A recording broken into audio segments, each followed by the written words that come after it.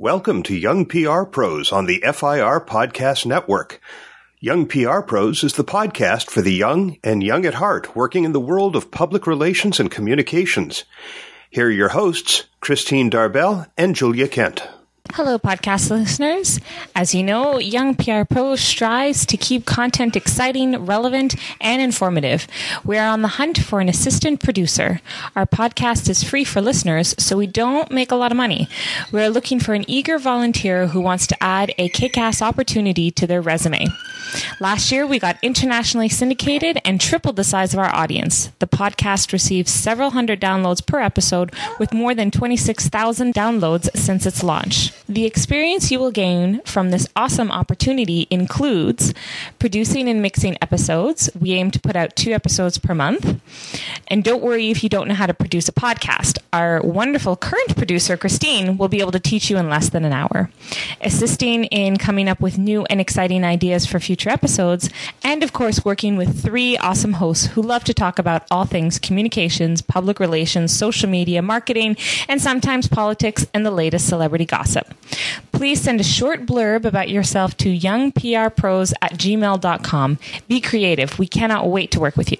And now, on with the show.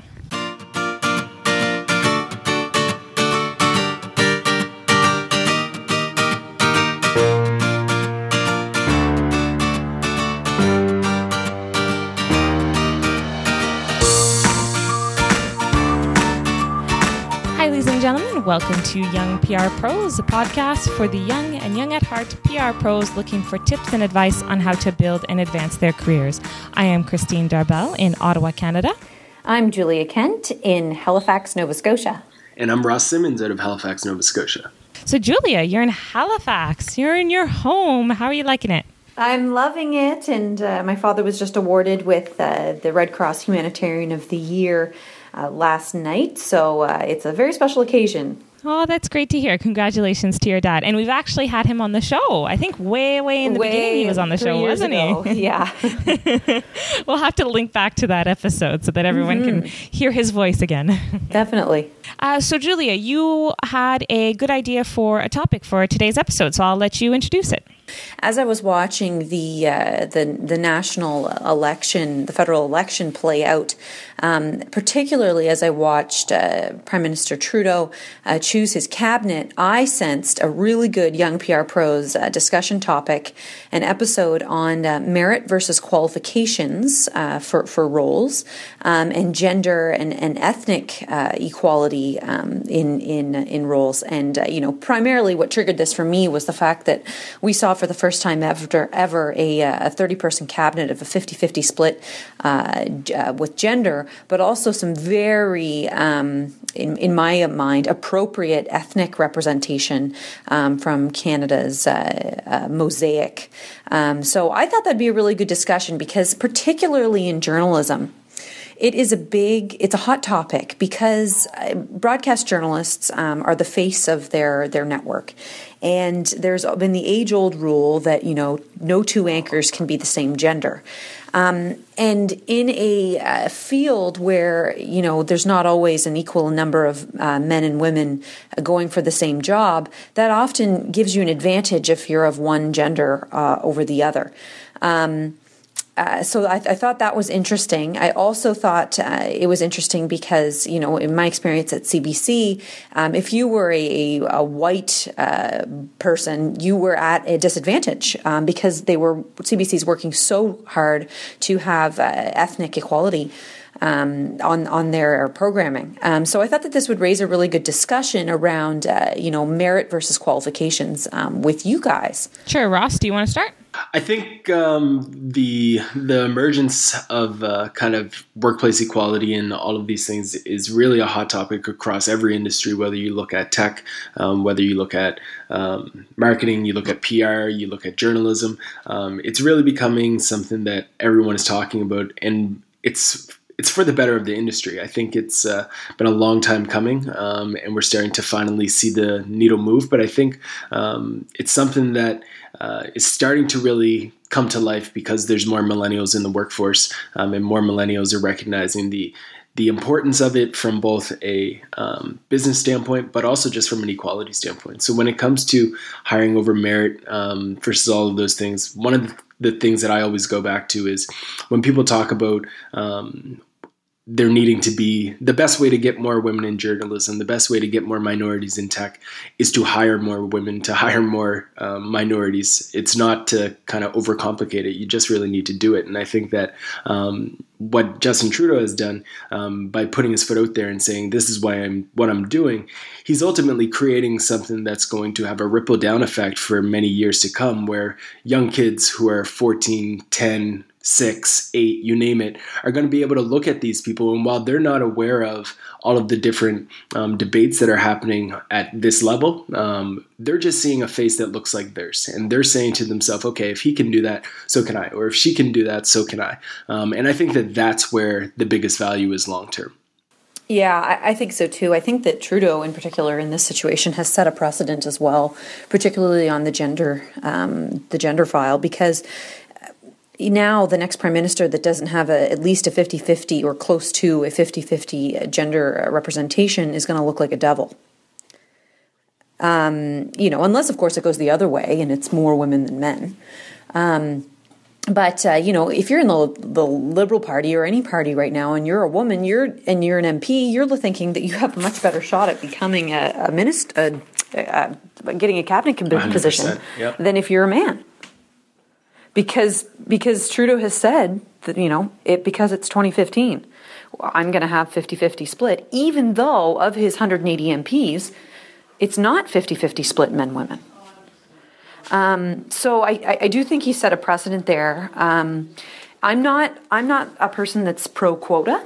I don't think that we need to mandate that, there must be 50-50. I think that he's done something historic.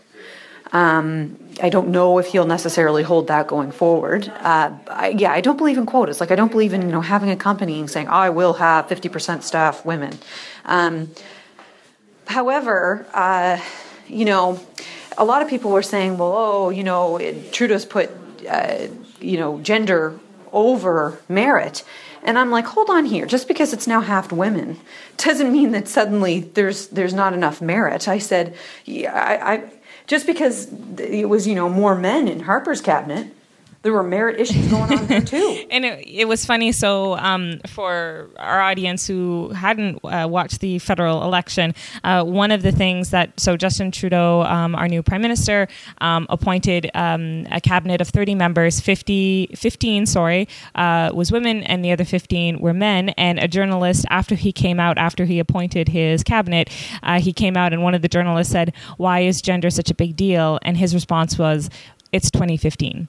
And then he kind of just left it at that, and he wanted to move on to the next question. And I think that was a really great way of responding to that, because it's not about gender. He basically said that's a stupid question. Exactly. It has nothing to do about gender. He says it has nothing to do about gender. It's I picked, 15 men who had good qualifications and 15 women who had good qualifications. And he's also pointing to the fact that all of a sudden everyone thinks, well, because you decided to do 50% and 50%, well, then you didn't put qualifications over gender. You put gender first. But in reality, what happens in today's world, and you said it at the beginning, Ross, if we don't hire the women, if we don't hire the ethnicities, then it just will never be there. And right now, it just happens. It's human nature. You will see, you'll have a woman and a male candidate, and sometimes the people feel like the male is, they'll automatically have the reaction that the male must be more qualified, when in reality, they could both have equal good qualifications. But because we've been in a society that has favored men or favored other ethnicities for generations and generations, we just have to break that by just hiring the women and hiring the different ethnicities. And that's what Justin Trudeau did. He said, okay, I'm going to find 15 women who have good qualifications and put them in my cabinet. And that's what he did. So, I mean, I think for young professionals, the important thing to take away from here is, when you're going into an interview, this is not something that you probably don't know if they have a quota. And I agree with you, Julia, that we don't necessarily need to have a quota, but what we should be thinking about is we should be trying to take out that filter that sometimes we might have and look at the person's qualifications. Don't look at their ethnicity. Mm-hmm. Don't look at the skin, their gender, the color of their skin, or anything like that. And really just break it down to their skills, and then pick the person that has the best qualifications. And so, as a young professional, when you're going in, you don't know what the quota is. You don't know who you're up against. So the only thing you can do is show what qualifications you have, because that's how exactly you should be hired, and hopefully you'll be hired. But it is nice to see that our Prime Minister is showing that it's 2015 and women have equal qualifications as men. Definitely. I find it interesting. The Minister of National Defense is a man of color. I find it appropriate and interesting that the Minister of Aboriginal Affairs or First Nations Affairs is a First Nations woman. These things, that this makes sense, right? Like it just makes sense. But I would like to turn it back to, how it relates to our workforce. Ross, as a Canadian of color, how do you feel if you knew you got a job based on the color of your skin over somebody that was equally as qualified as you? How would that make you feel?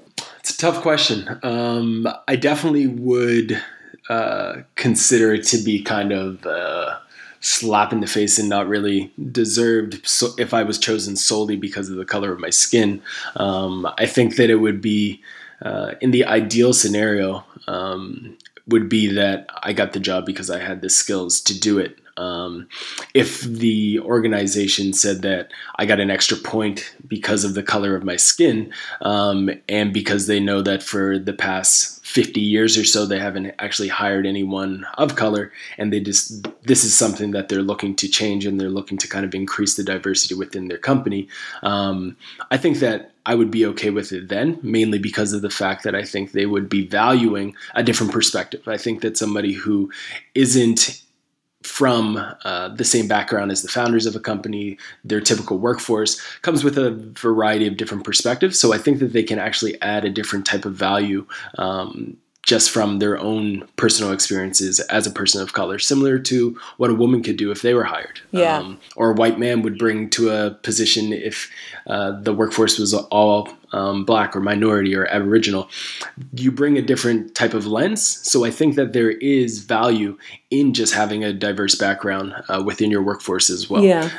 So I would say, if the organization hired me to check off a box, I would say, okay, that's negative, and I wouldn't really see that as being a good fit. But if they looked at my personal, my race, and was like, okay, I see the value that this person can bring because they offer a different perspective, I would be okay with that. Yeah, and like, Christine, would you be upset if you knew you got a job over somebody else with identical qualifications because you were a woman?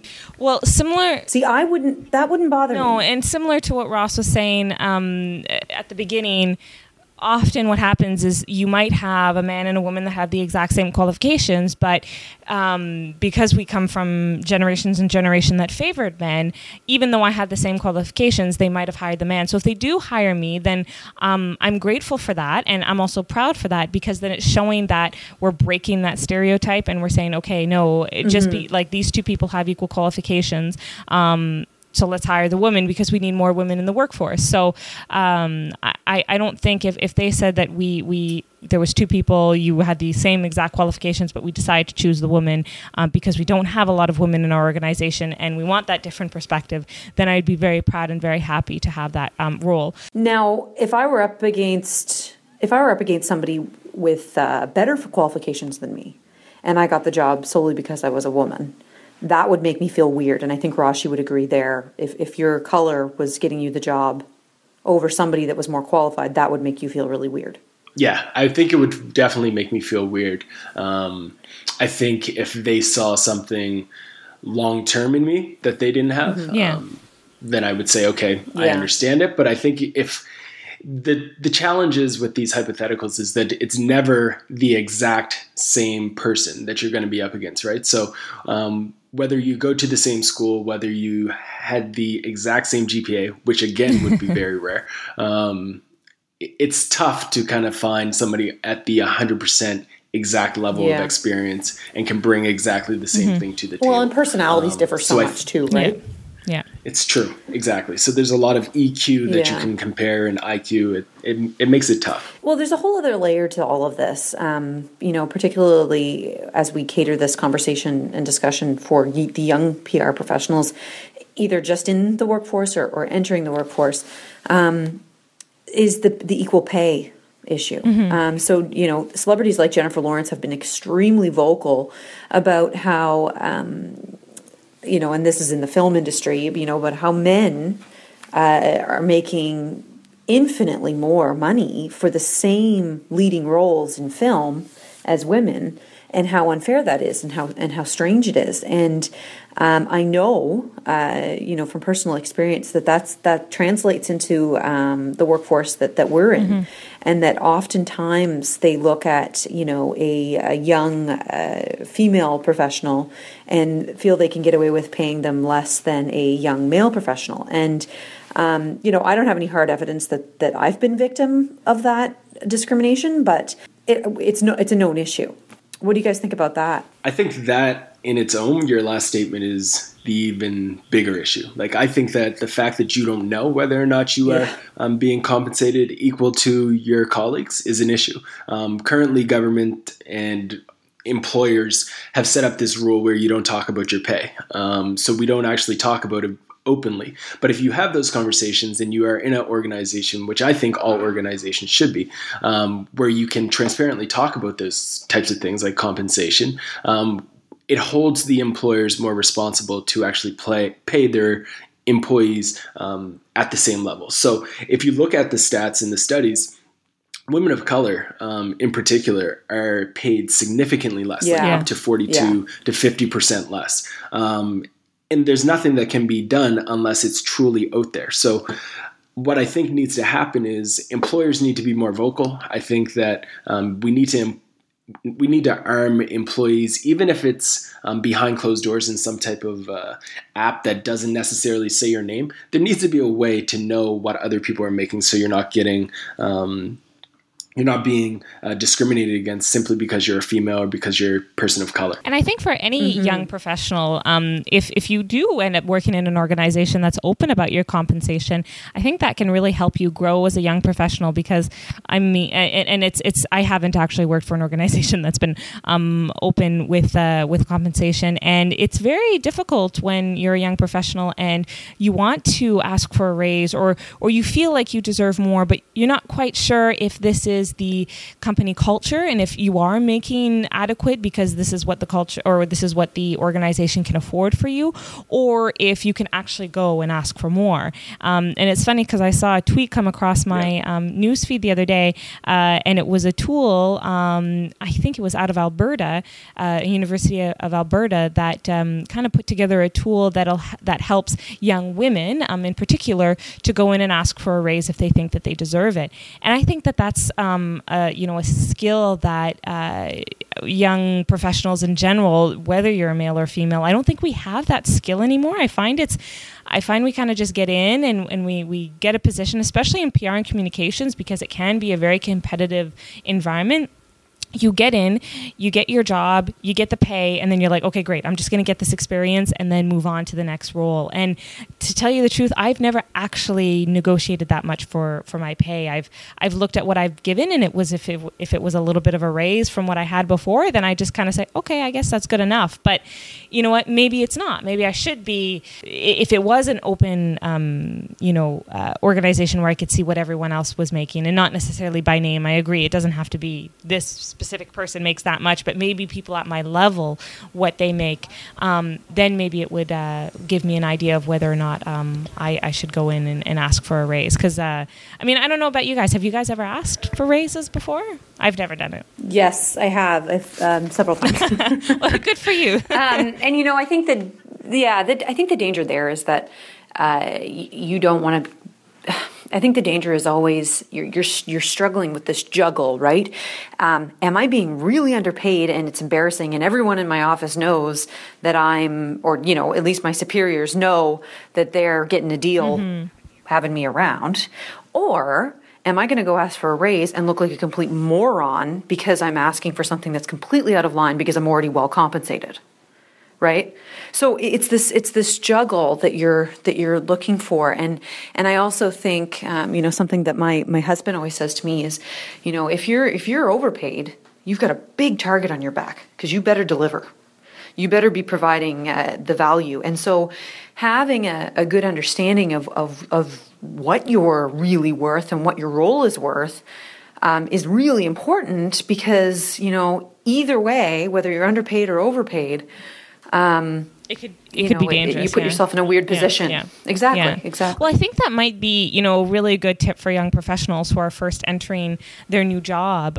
Start at a young, start right from the get-go, and hopefully you can create a relationship, an open and honest relationship with your boss where you feel comfortable asking these kind of questions to say, you know what, I'm new. I need to know what's reasonable and what's not reasonable, and get them to lay the land for you and say, listen, this is basically, the average of what people are making, not only in your position, but, across different organizations. And there are websites. There are websites where you can put in your job title, and it'll tell you a range, like lowest reported, highest reported, and the median. And that's a really good tool to use, to do your research in that way. There's several websites, but I think one in particular I've consulted before, and put in different variations of your job title, because as we know, marketing manager or marketing coordinator can really be many other things.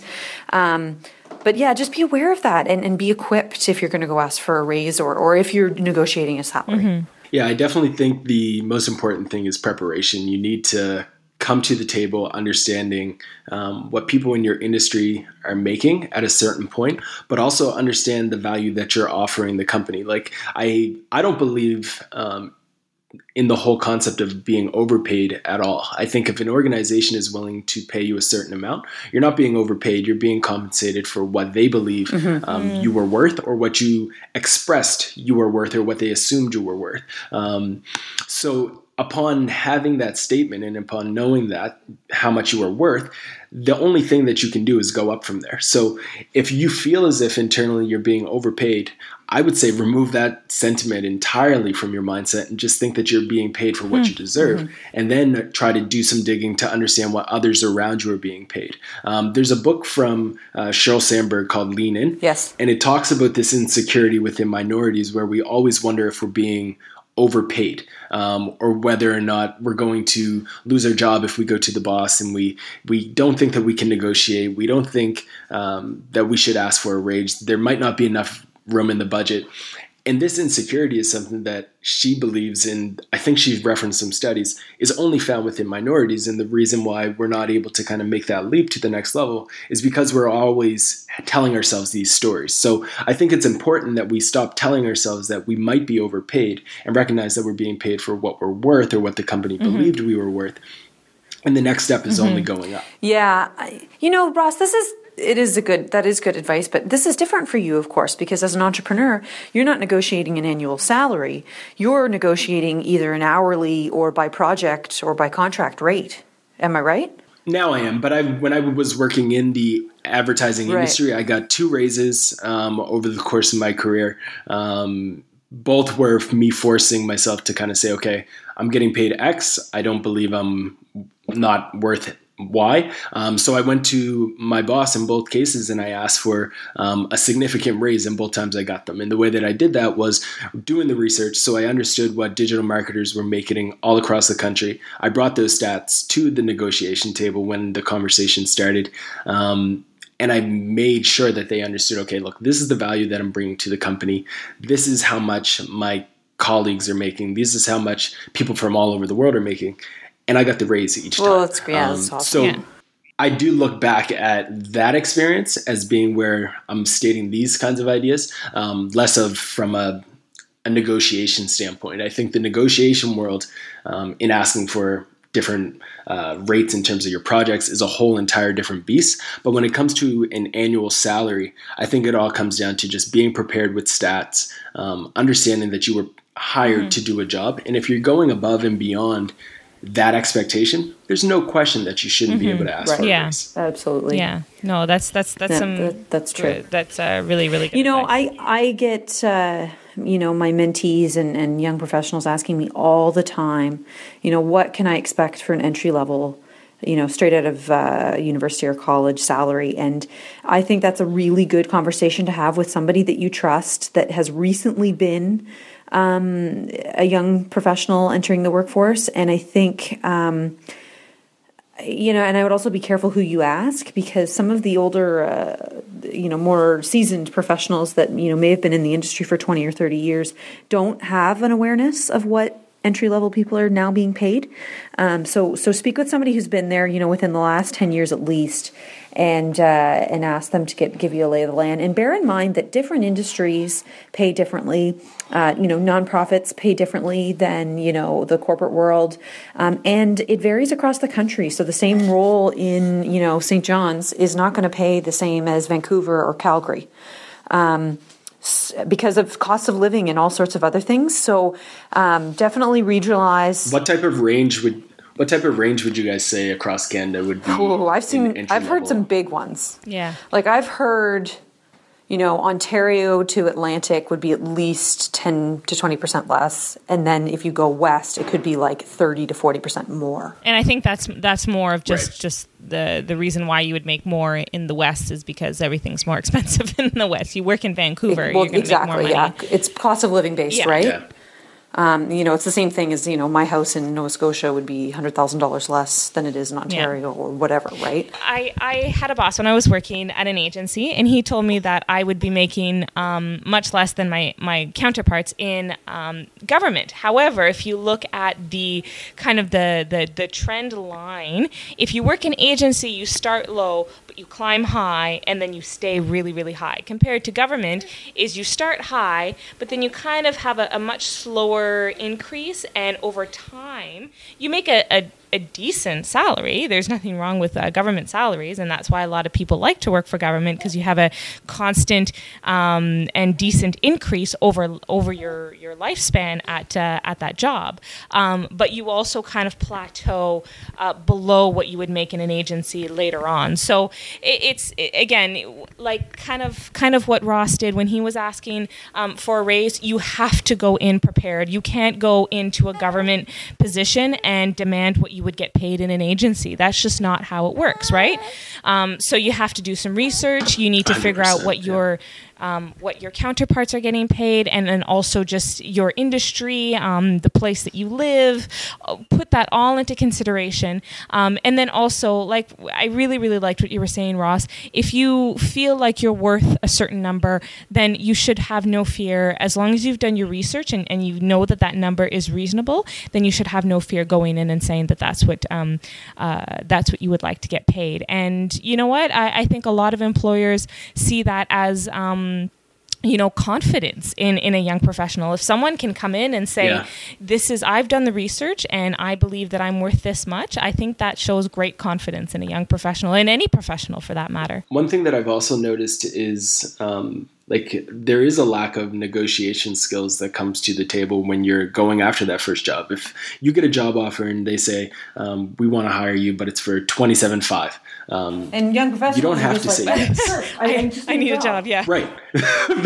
Right. You don't have to say yes right away. You can say, I think we're in the right ballpark. I like where you're headed. I think we're within that range. That's kind of where my head was at. And we can work from that number as we go through this process. That's all you have to say. You don't have to sign the paper right then and there. And then you can do some research and you can find out if your counterparts are primarily making 35, and you can say, hey, most of my friends who have doing a similar job are making 35. Let's meet in the middle. I want to start at 32, and then I want to regroup in another year to evaluate whether or not we can get this up to 40 or something like that. So I think young professionals need to be okay with having those conversations. Yeah, I think so. And I think, again, speak to somebody who's been in the industry, or been been in your position in the last decade and talk to them about how they negotiated and what tips they picked up along the way, because the way I would negotiate a salary or a job today is drastically different from my first full-time permanent role, back when I got that.